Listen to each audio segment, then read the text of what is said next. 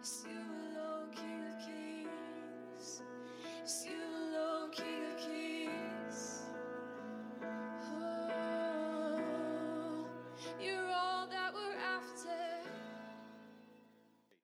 One of the songs we were singing there, every song has meaning. Everything we sing in worship, you should really let the words cut you to the heart, because it's every single thing that we sing has meaning. And as I was worshiping and singing, and that's one of the songs that was saying, "This is how I thank you." And everything that you do that causes you to act by faith and be uncomfortable is how you thank the Lord. And sometimes we think that, it ties into the message a little bit, and this just kind of hit my heart as I was worshiping. Sometimes we think it's our righteous deeds, or we got to be perfect, and we're trying to please God in that manner. But the Bible says you can't please God without faith. And sometimes faith causes you to do things that you don't want to do, that you're uncomfortable with doing. Even like this, I was thinking, like, some days it's hard getting up here. Some days, you don't feel like you have it all together, or the kids are going crazy, and you do it anyway by faith because you have to trust in the Lord.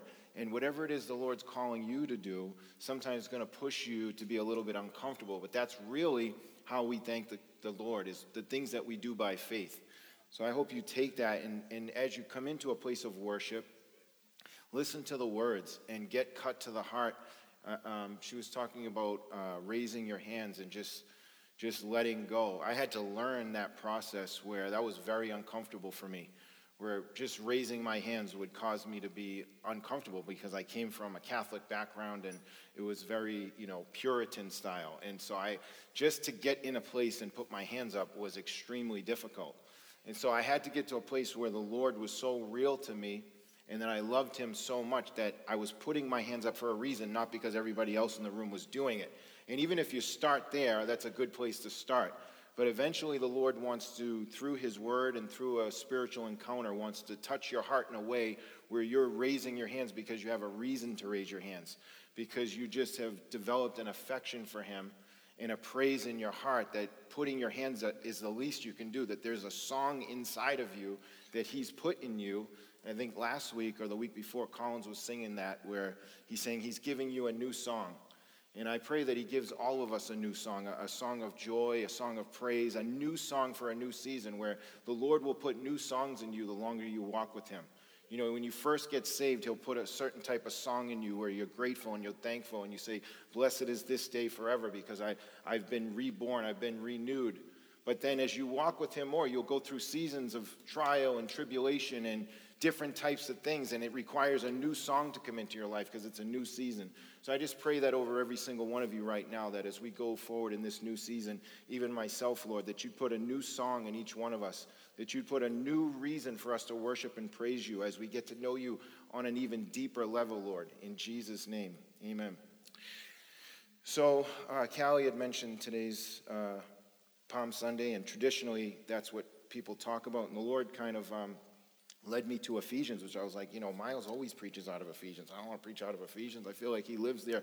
But, you got to obey what the Lord says, and I feel like there's something in there for all of us. But just touching on the fact that it's Palm Sunday, if you just go through that story a little bit, there's so much to read into what was happening there as Jesus tells the disciples, go and get the donkey that's already tied up. And Scripture says that he knew exactly where it was, where the owner had left it. There's symbology in that, and that sometimes when people refer to the donkey, like people will say, you could be the donkey that the Lord rides on, and sort of like a connotation, because we use donkey in a negative way, as like a foolish person.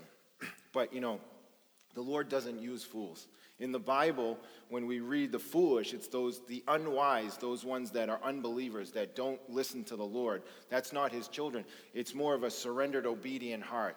It's not that we're foolish, it's that we are wise and we know to be obedient to the King. And when we get in a place where we are so humbled and walk in humility, he can then use us. And then all of a sudden, the King is making himself known through your life. And that's the picture he's trying to give us. So he gets this donkey, which is a symbol of humility.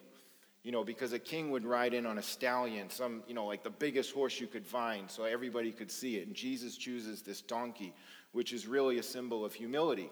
And it's the key because he's showing us this is his preamble to the victory at Calvary, that he's coming into Jerusalem and he's about to have his victory for all of us. He's about to defeat sin on the cross for all of us, and he does it riding in on a symbol of humility. And that's the key as we go forward into scriptures and we learn how to walk in humility, that God's teaching us an opposite way the world works. The world doesn't work that way. And so we just look at that today, that we enter into victory with him, that he already won it for us, but we have to cooperate with that victory. Where he's given us the victory, and we sing that in worship a lot, we hear it praised a lot, but if we don't cooperate with the victory, we will have losses in our life. And we're struggling, and he's showing us through the donkey that the key to having that victory is humility. That when we surrender our pride, our fear of man, all these things that keep people from raising their hands, from maybe coming down here and having an encounter with the Lord, that humility will always get you to the place where you have an encounter with the King. So I think we'll start off at Romans chapter 12. I'm just going to briefly talk to a very scripture that you guys all know, and I'm going to briefly go to 2 Corinthians. Then we're going to spend the brunt of our time in Ephesians. But before I get into that, you can go to Romans if you want. It's just chapter 12. It's a small portion, but I'm just going to share a quick snippet of my testimony, because I know some of you know, but I don't have, it would take all night to share everything, so it'll be the drive-through version. But I know many of you probably haven't heard it. So I grew up in South Boston at a time when it was really bad drugs and organized crime and just a lot of dysfunction. Actually, at the time when I was a kid, we made headline news because there was an epidemic of suicides. 9 kids in 1 week tried to commit suicide, and it made headline news because South Boston is a very small town.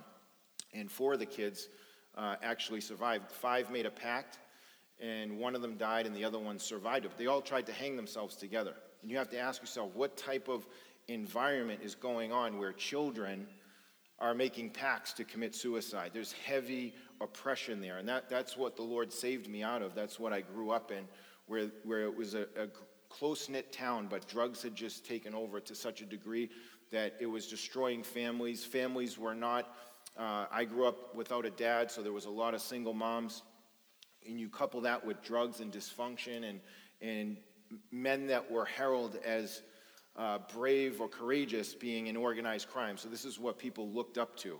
And so that's what I gravitated to, watching movies and gangster movies, and not having a father. I looked to those men because when you live in a hard surrounding, you have to harden yourself in order to survive. So you don't want to get picked on, and you don't have a father there to protect you, to teach you right from wrong. So you gravitate towards the people that are getting respect and are not being picked on, and they were the worst examples, right?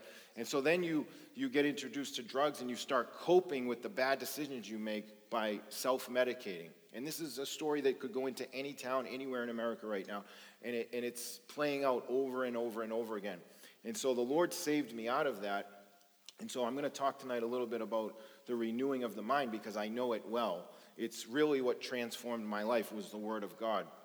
And as just a little bit more about the story before we jump into the Word, I was really in a place where I wanted to change but couldn't. You know, people will tell their story and they'll say they had 1 foot in the world and 1 foot in, and you're trying to go in 2 different directions. You're getting pulled and you have no real answers. And I had known from growing up and going to church that Jesus was my only answer, but I didn't have a relationship with him. So I had met my now wife, then girlfriend, and there was just a glimpse of me wanting to have a real future, where in reality, if you had talked to me then, I had just given up on life. I had just assumed that I was always going to be a criminal. I was always going to, go to jail, and I had been to jail many times, and I just had succumbed to that lifestyle. And then I met my wife, and for the first time, I felt like I wanted to change and that there was hope, but I didn't know how to do that. And so the only answer I had was God. So I just went to church, and I would sit in the very back so nobody would see me, because I wasn't sure if I was going to be committed, and I didn't want people saying, "Hey, where were you last week?" So I just sat in the back. I'm not even listening. I'm just praying to God, and I'm asking him for help, because I'm going to court, and I'm facing a lot of years in prison, and I knew I was going. And so he was my only answer. Every other door had been closed.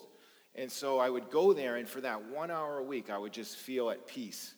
And then I would leave, and for the whole week, I was like a mess with anxiety and stress because of my court cases, because of the financial burden. We're planning a wedding, and we can't afford it, and her family didn't know about my history, and just every possible thing that you could imagine could go wrong was going wrong.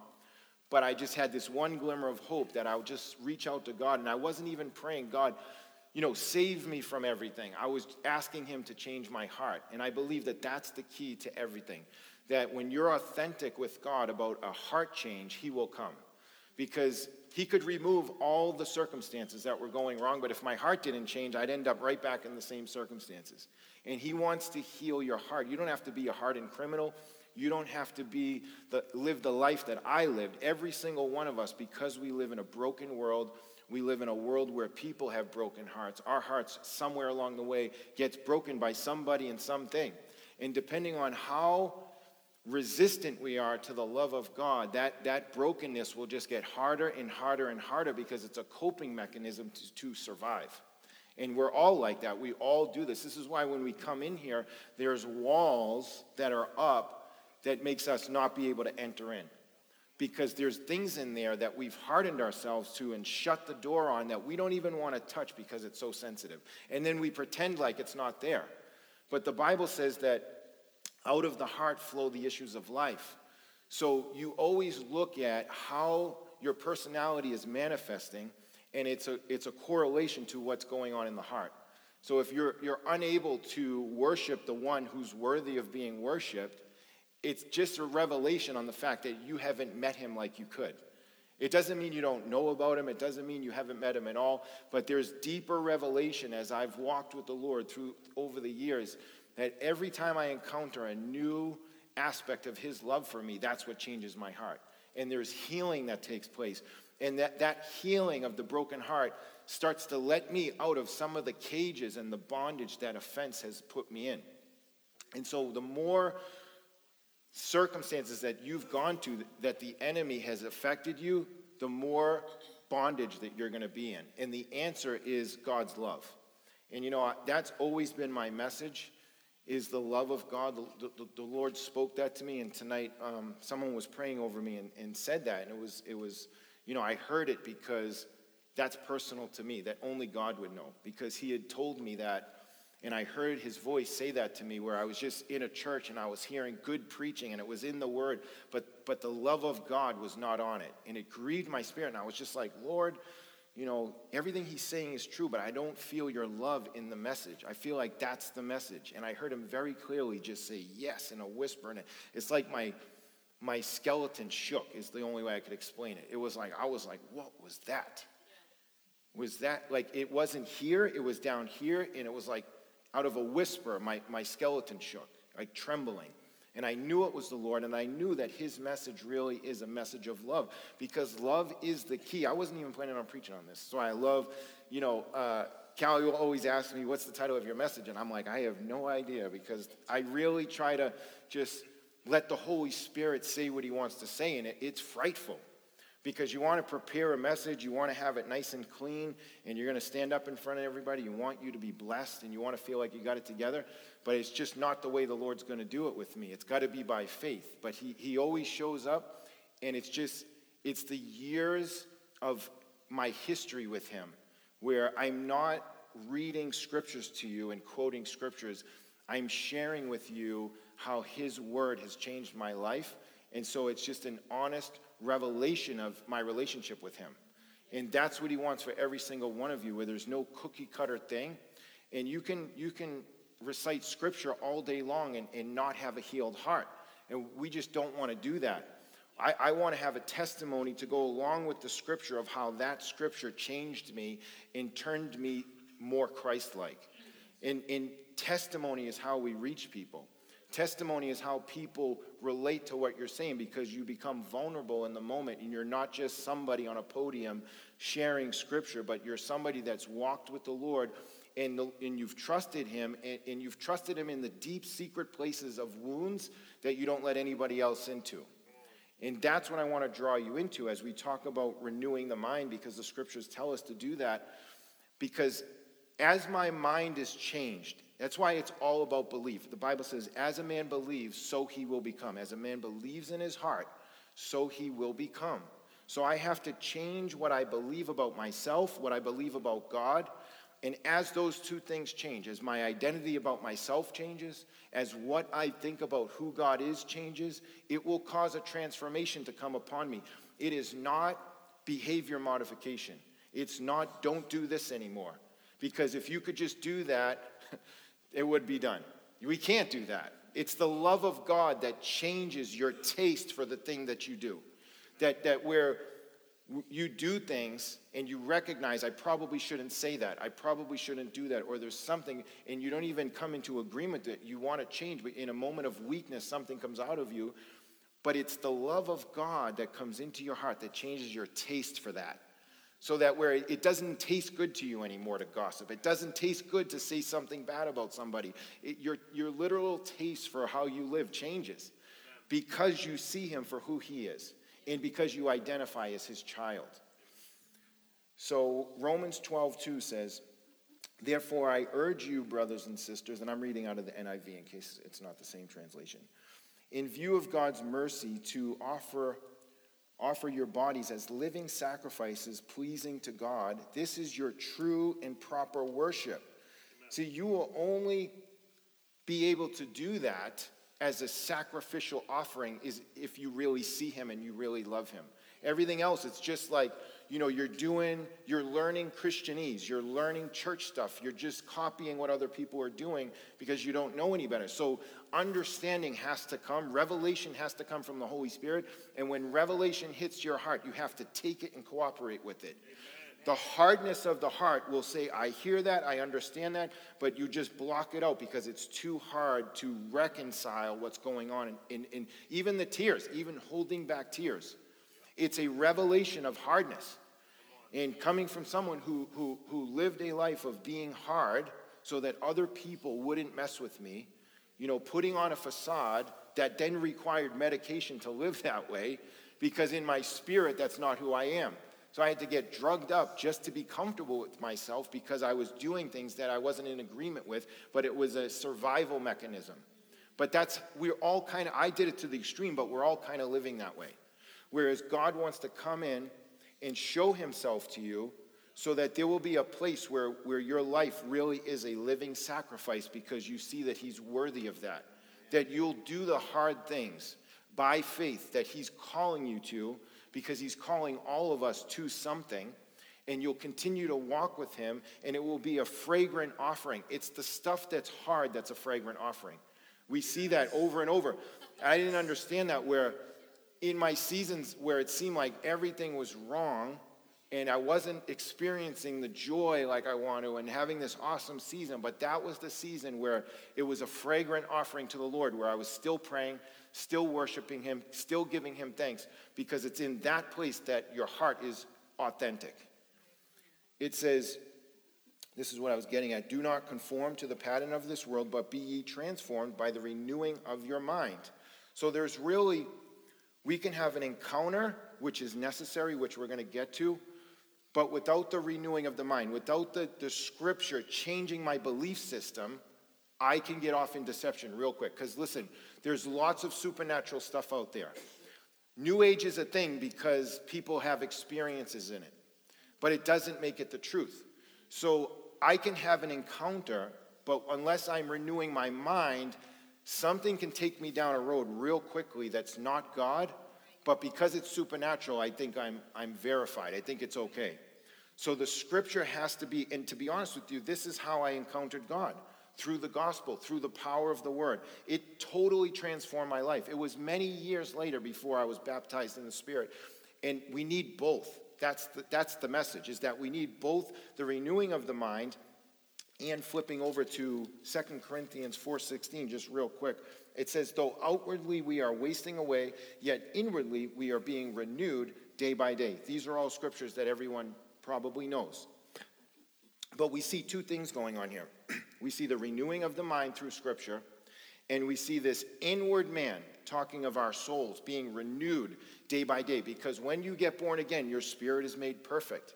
But your soul needs a renovation. And in fact, in the Greek, when it says be filled, we're going to read this in Ephesians, the word filled actually means to renovate. Jesus wants to come in and renovate and get in all the rooms and open up the doors and turn the lights on and bring healing. So that there's a place for partying, there's a place for rejoicing. But sometimes we have rooms that are still closed off to the Lord because of hurt. And even though we're born again, even though we're saved, even though our spirit has been regenerated, it's the soul that Jesus wants to renovate. This is being sanctified. This is how he says, by the one sacrifice, he has made perfect forever those he is making holy.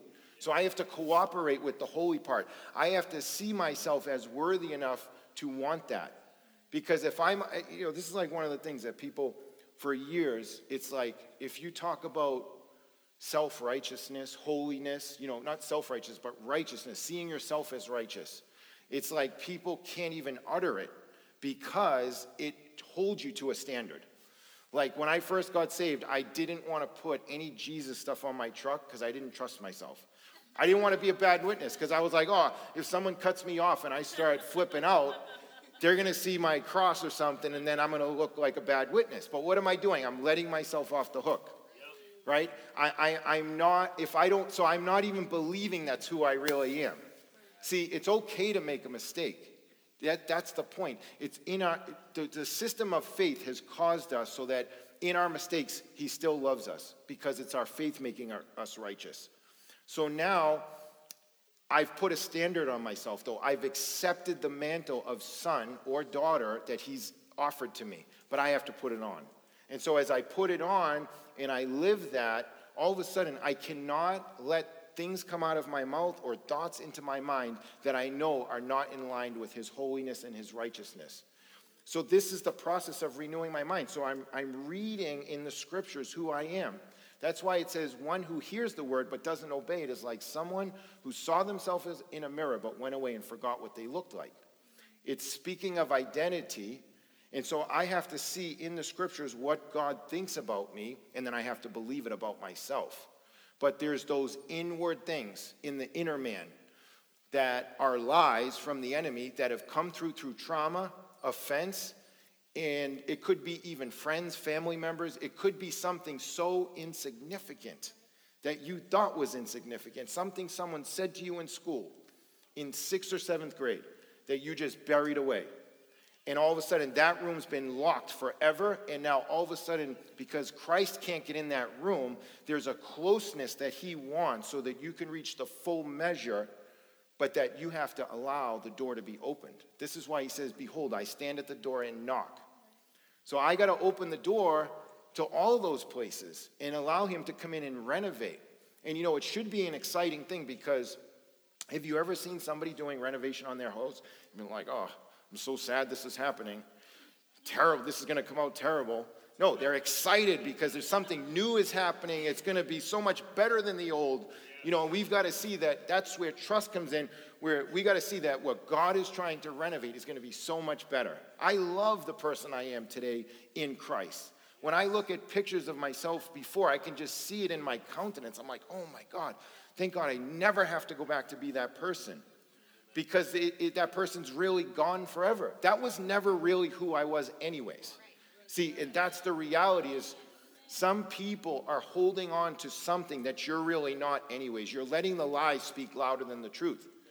What Jesus is saying about you is so much more truthful than anything that anybody has ever said to you. And you have to believe it. See, because he can't force himself on you when there's a lie taking root, because then it will foster the lie.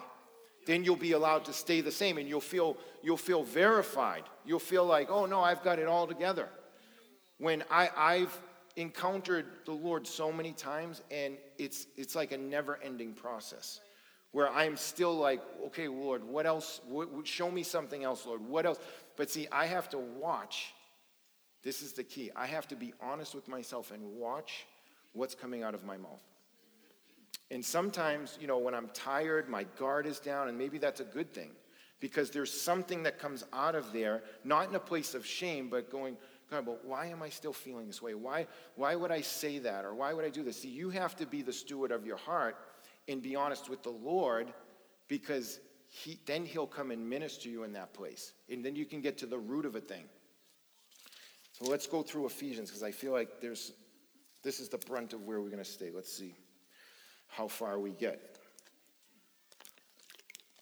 He says, for this reason, chapter 3, verse 14. For this reason I kneel before the Father, from whom every family in heaven and on earth derives its name. I pray that out of his glorious riches he may strengthen you with power. Somebody say power. Through his Spirit in your inner being. Where? In your inner being. Whose power is it? His power. So there's power that he wants to bring in your inner man that's going to strengthen you. So that's different than the renewing of the mind. The renewing of the mind is changing the way I believe. But there's an encounter with the Lord in my inner man that strengthens you and also reveals his love for you. See, this is why the Bible says that the letter alone brings death, but the Spirit brings life. Because if you just have the letter alone without the Spirit coming in with life and love and breathing the revelation of what he wants to do on you, you will get so religious. And believe me, religious people love to keep the hardened heart. They love to keep the door shut because it's about action. It's about obeying rules. It's not about healing the heart and stewarding my own self. It's about this religious thing I got to do, and then I'm looking at everybody else and judging everybody else because they're not doing it. But see, somebody who has a true heart change is going to look and feel in love like Christ. And it's the compassion, it's the fruits of the Holy Spirit that reveal the true transformation. It's not whether or not I can memorize Scripture or all these things. It's about, is the fruit of the Holy Spirit coming out of my life more and more? Like you'll hear people say, I'm losing my patience with this person, or I'm so frustrated, I need more patience. And what we're saying is, I'm not renewed, I'm not patient. And you're coming in to identify with it when, no, this is who I am patient. I'm patient in Christ. And so when a lack of patience comes, it's not really me. I'm not going to come and identify with that. I'm going to just push it aside and continue to ask the Lord, why is that coming up over and over again? What is this one thing, whether it's anxiety, fear, anger, all these different things that are birthed out of a wound in the heart? So if I just keep trying to do the behavior modification, and I keep learning scriptures, and I keep doing this, but I never deal with the root cause of why that stuff is happening, it will never leave.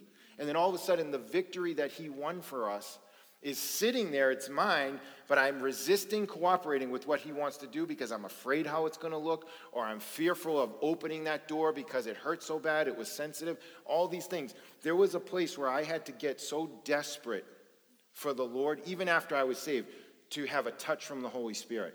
Because I needed to overcome my fear of man. I needed to overcome my fear of what people think. And I just, it's different for everybody. You know, like the Lord's not going to do the same thing with you he's done with me. There's no, like cookie cutter mold because everybody's heart's different. It's the thing in your heart that's keeping you back from going to that next step. Because we can't live off of what, our testimony from when we got born again or from the last time he touched me. It's from glory to glory to glory, like it's never going to end. So I don't want to live off yesterday's testimony. That's why I hardly ever share my testimony, because the Lord's doing so much now in my life. I just want to talk about, it's like it's awesome. And so if you're not having testimonies, you're not doing it right. Because if you're walking with the Lord, you're going to have a testimony about what he's doing in your life. Because that's what he wants to do. He wants to show his glory off through you, and he will do it through testimony, but I have to lay some stuff down. I got to cooperate with it. So he says, this power in his Spirit, in your inner being, so that's the inner being that we're talking about, the soul, so that Christ may dwell in your hearts through faith. And I pray that you being rooted and established in love. So we see that when we have the offense take root in our heart, you hear that root of bitterness, right? So there's these little wounds that put out roots, and they're roots of bitterness. And we cover them up with all kinds of stuff. We can even cover up with worship and Christian stuff and serving. And then all of a sudden, somebody just doesn't acknowledge what I did for them, or somebody's this or doesn't do this. And all of a sudden, there's like offense coming. And it seems natural. But the reality of it is, it's not going to be there when Christ is the fullness in your heart, because Jesus never did it. So if I can't put it in him, I don't want to put it in me. I've got to use him as the model. So I don't want to make excuses for it, but that he still loves me even though I'm in that. So it's not bringing me to a place of shame and condemnation. It's illuminating the fact that, okay, this is my next step with the Lord. I'm going to work on this. And that's how it's been my whole life, where I run into things, old behaviors, bad habits, and then me and the Lord deal with it. And then breakthrough comes. And then all of a sudden it's like, okay, I'm on to the next. And you know what? He doesn't reveal the whole thing at once, because it probably overwhelm me. So he's letting me know, I love you. I'll share this one testimony. It's like so good the way the Lord works. He was like, I was praying one day, and I was getting ready because I teach on Thursday nights, and I was getting ready to do a video about some stuff going on, and it was rubbing me the wrong way. And I was like, oh, I got to correct this. And I was just like, kind of fleshy about it. And and sometimes we cheer that on, right? It's like, oh, go ahead, say it, tell them, And it just reveals, like, we want it too. But the reality is it's not the Lord, And so he didn't say to me, you're doing this or that. I'm just praying, and I very clearly heard the Lord say, a portion of my children abase. And I knew it was the Lord because I had no idea what that means. So I'm like, I definitely didn't say that, because I got to go look up what abase means. Matter of fact, I'll just read it because I don't even know. And he says, to behave in a way that belittles or degrades someone. And I was like, cut to the heart, man, because I knew he was talking to me, but he loves us so much. He didn't even direct it at me. He let me put it in my own heart. Like I had to ask I could have just went right over that. Yeah, a bunch of your children do abase. That's crazy. I got to find them guys and correct them. Right? Because that's initially what I was thinking. And then I said, wait a minute, am I doing that?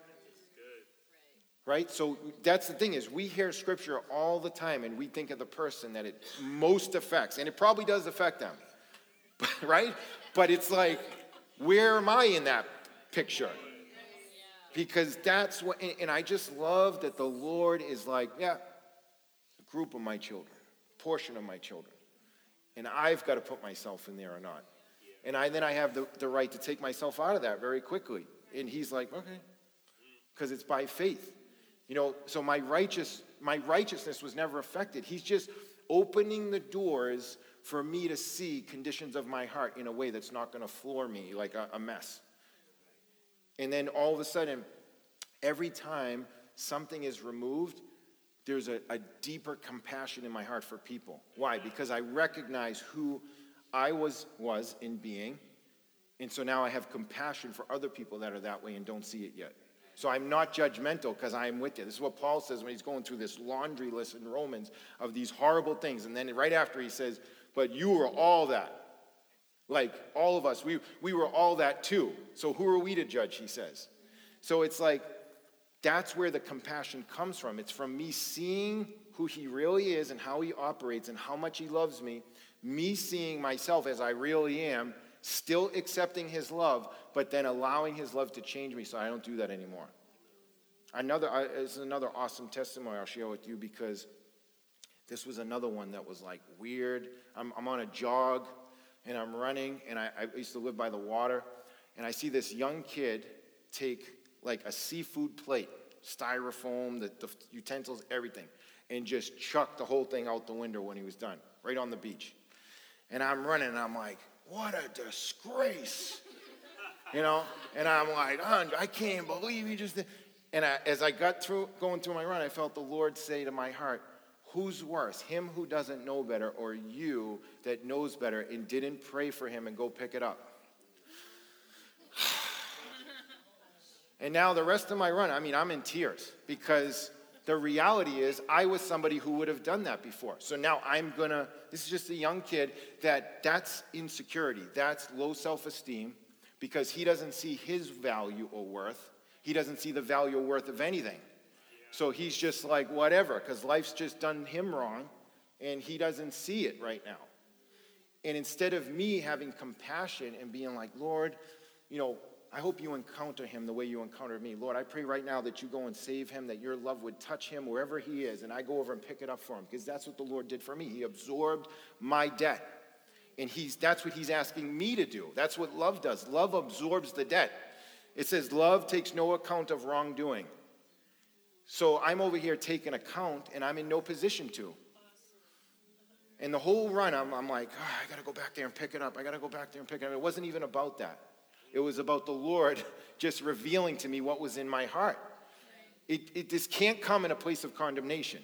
See, now, the other part of it that I'm in a Christ consciousness, that even when I'm on my run, I'm listening and talking to the Lord, that's how I do life, that the Lord can speak to me in any moment because I'm looking for it.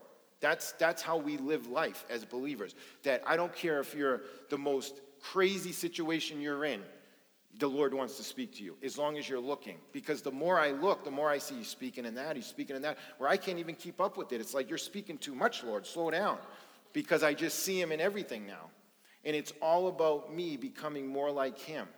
And there's this like religious thing I feel like he wants to destroy, because there's no love in it. There's this like, it's about being right. It's like, I'm right. And then, you could be so right that you're wrong because you're not Christ-like. And people get afraid about preaching about grace because people abuse it. But we're saved by grace. We can't not preach grace because someone else is going to abuse it. That's on them. Like, if someone else takes grace to where they think they can do whatever they want, I can't change that. But I'm never going to not preach the grace of God, because it's what's saving me. It's what's empowering me. It's the thing that has caused an effect on my heart to produce fruit for the kingdom.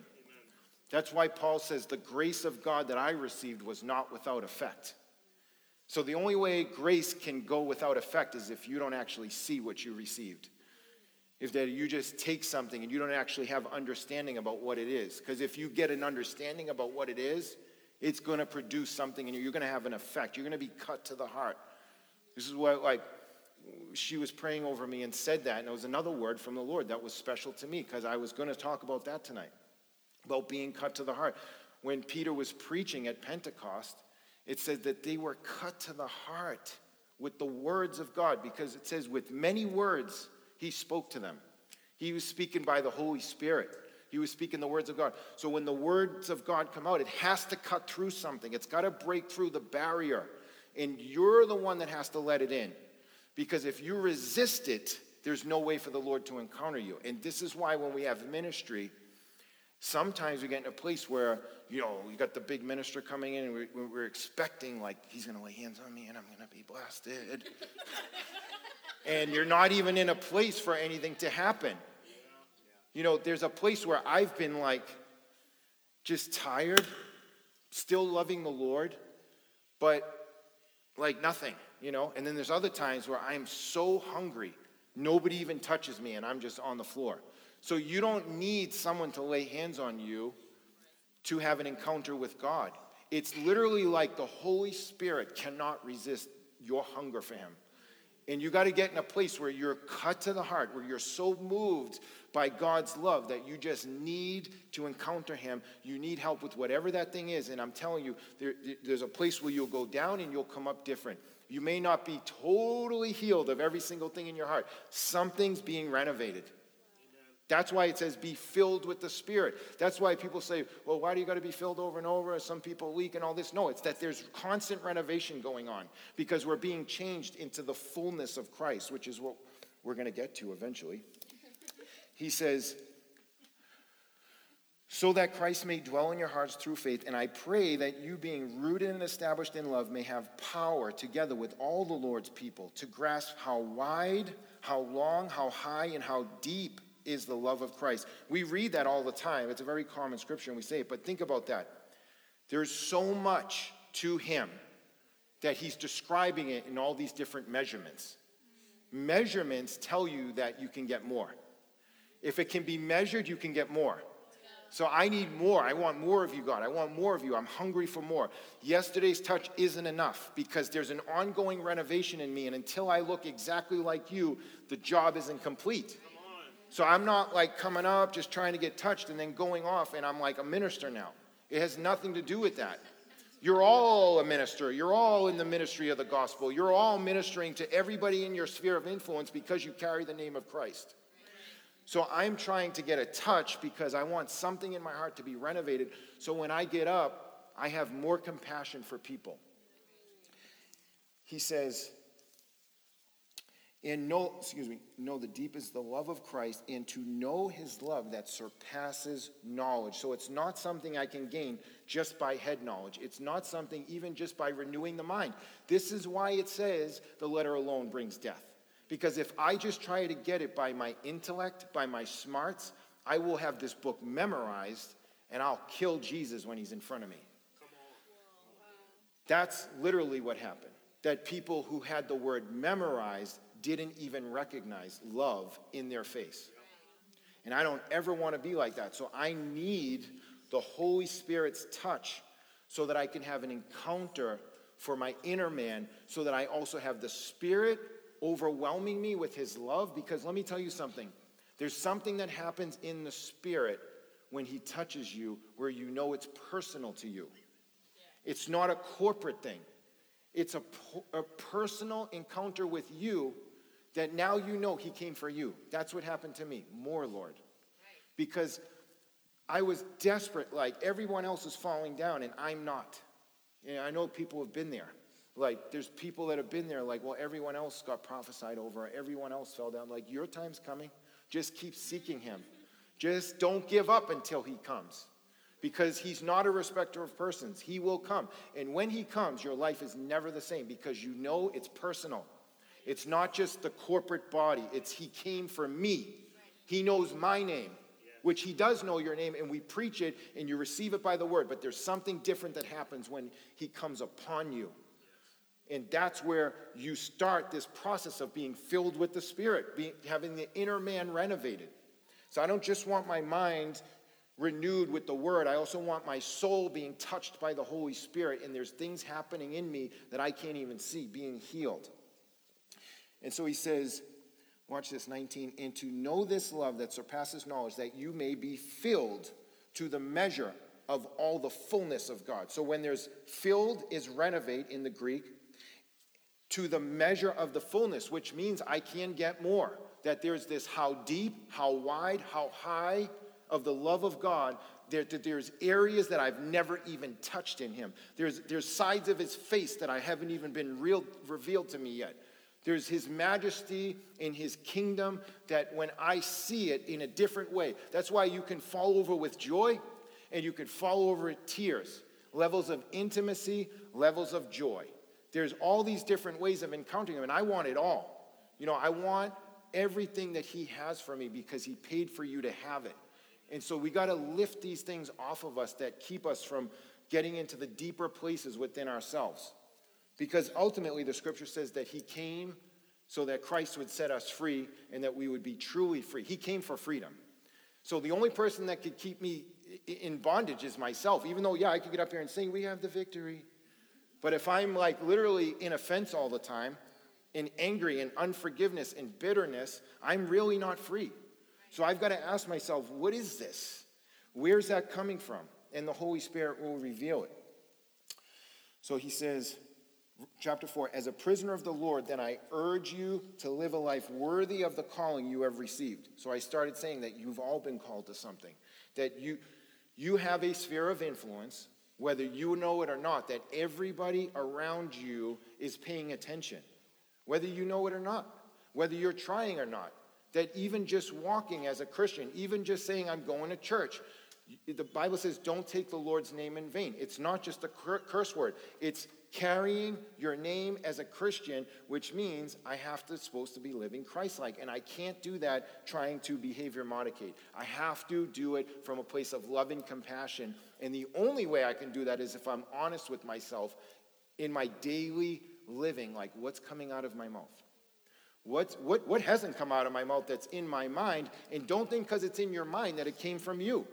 There's stuff that comes into your mind that you just need to recognize right away. That's some dumb devil, because I don't even like that. I don't even think like that.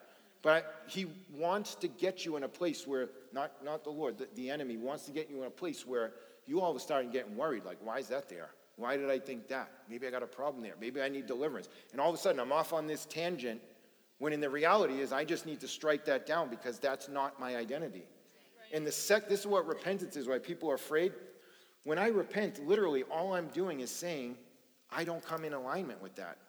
It's really identifying myself as not that thing was a lie and I'm not that, and I'm coming into alignment with who I believe I really am. And there's freedom right there. So he says, live a life worthy of the calling you have received. Be completely humble and gentle. We started off that's the key right there, is humility. Because pride is another big wall that keeps us from coming close. Because what it looks like, what are people going to think? Is it going to be messy? Probably it is, but it's probably one of the best places you'll ever get to be, is when you can be messy around people that love you and feel comfortable. Right. So true. There's no better place to be, I'll tell you right now. Right. Yeah. He says, be completely humble and gentle, be patient, bearing with one another in love, make every effort to keep unity. So these are all things that we have to do, like being patient, bearing with one another in love, make every effort to keep unity. That unity is so important that he says, no, make every effort to make it that way. So that's on me. So when there's things that start to shoot up that break unity, when there's things that start to shoot up where I get impatient, that's where it's like the red light's going off, going, okay, don't stay there. Don't like wallow in it and go, I know, there's all this stuff wrong with me. No, it's everyone. The enemy's trying to get on all of us. But your identity, the more you believe who you are, the more you won't let that stuff stick to you.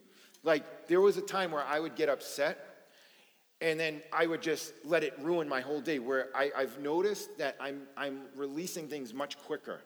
Because the closer I get to the Lord, I can't have a Christ consciousness and let this other stuff run wild in my head all day.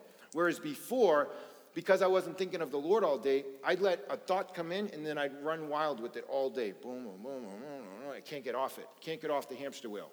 And it's robbing you of your relationship with him. It's robbing you of your peace. So we have to go after peace like we own it and make war against the things that rob us of our peace. Sorry, I always lose my place. He says, make every effort to keep the unity of the Spirit through the bond of peace. See, there it is. Through the bond of peace. The peace is the thing that makes us see that when peace isn't happening, I got to make war against something. This is why he says that we are spiritual warriors, putting on the armor of God in Ephesians 6. When you see that you are a warrior, you will make war against the things that God makes war against. You will see that if this thing isn't of him, I'm coming after it with violence in the Spirit, because it's going to try to take something from me and I'm not going to allow it. So whatever I got to learn, all of the disciplines, whether it's reading the word, praying in the Spirit, worshiping, these are all tools in my tool bag to come against the thing that's trying to attack you. And having fellowship with other believers that will go to war with you is another thing in your tool belt. That's why the fellowship is so important. That's why, online Christianity doesn't work. It's okay to be fed online. I teach online. But there has to be a body of believers that you're connected with, that you trust, that you can do battle with. Because we can't do it alone. He says there is one body and one Spirit. You see how the scriptures just flow. It's like, I don't even know what's next, and it's speaking to what we're talking about because it's the truth. And when you speak the truth, it just flows. He says there is one body, one Spirit, just as you were called to one hope when you were called. So we were called. Get that straight. We were called. Every single one of us. So you have to identify what you're being called to. Not everything looks like this. That's where passion will come from. When you find, we're going to read that he says that he gave gifts to men, which means all of us. He gave gifts out. And there's a gift in every single one of you that the body of Christ needs, which is part of your calling, which you have to find that, because that's where your passion for the kingdom comes from. And we have way too much passion for the things of this world because it brings us money, it brings us success, it brings us accolades. It's the way the world operates. But God will bring all that stuff if you'll just get passionate about the thing he's calling you to in the kingdom. That's what you're designed to do. He says, one Lord, one faith, one baptism, one God and Father of all, who is over all and through all and in all. But to each one of us, grace has been given as Christ apportioned it. This is why it says, when he ascended on high, he took many captives. I don't really like this translation. I like the King James where it says, he took captivity captive. This is awesome, because the very thing that has us captive, he took captive. Colossians says that he made a spectacle of them. Like the Romans used to bring them out in chains and make them walk so everybody could see. And this is what Jesus did in the Spirit. He made an absolute spectacle of everything that's ever bothered you. But if I don't come in agreement with that victory, I'm wasting it. I'm literally letting fear rob me of the victory that he gave me, that we sing about. But then he goes on to say, and he gave gifts to his people. The Bible says he's not a respecter of persons. So do you think he gave me a gift, but he left you out? Of course not. So there's got to be a place where, with fellowship with the Holy Spirit, you start to see, what is my purpose in the kingdom? It doesn't have to be like a ministry thing, but let me just tell you, every single thing matters. Administrators matter. People at the door matter. Ushers matter. It's all part of the body. And as we're going to read, I'll just jump to it to save time because I wanted to read more, but we're not going to do that. But this famous verse where it says, he gave pastors, apostles, teachers, we all know this. I'm just going to read it. So Christ gave himself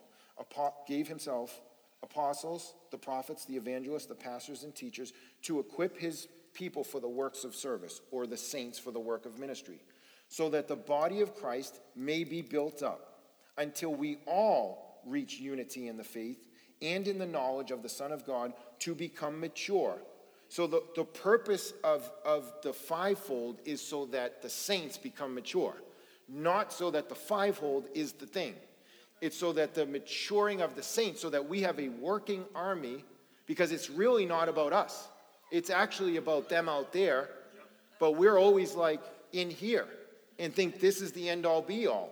But the reality is, if the gifts, when he gives us gifts, it's for each one of us to benefit from each other, but also to go out there. And so what's happening in the earth right now is there needs to be a revival, because there needs to be an awakening. But you have to have a revival in the church before you can have an awakening amongst the unbelievers, because they have to have a place to come. So he has to bring revival in the hearts of his people, so where you're so on fire about your calling that when the people come from the awakening, we have plenty of people to minister to them. Not just a Miles or somebody else that can, go and sit and talk with every single person that comes in the door. There's people in here that when you're at the mature level, you can minister to. You can talk to them. You can release the burden. You can pray. You can deliver. That's the point of this thing up here, is so that we all share in what the Lord is doing in people's lives, and that we're blessed by each other's gifts, and that there's enough of the body working so that there's an army of people working together to deliver the captives. It's why he came, and it includes you. So if you, like I've read this verse and I've heard people preach on this, talking about that next line. It says, attaining to the whole measure of the fullness of Christ. There's that measuring stick again.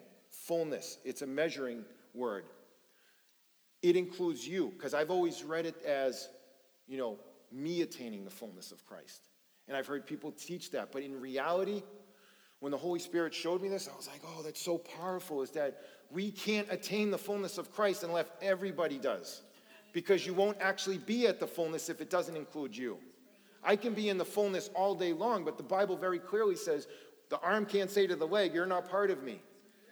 So if I'm trying to reach the fullness of Christ, it involves you, which is, that's why God will take one person that he's pulled out of the darkness and he's done things in his heart to share with you, so that you can do the same work in your heart, so that you'll be confident and bold about what he's calling you to. Because I'm not worthy of this. I mean, I used to preach to unbelievers, and that was easy because I felt like, they don't know anything. They won't even know if I make a mistake. Like, I could tell them, like, whatever, and I'll go and correct it later. But you guys, I see, as like the best of the best. You're God's chosen people. We all are, but you get what I'm saying. I'm like, it's an honor to come here and preach to you.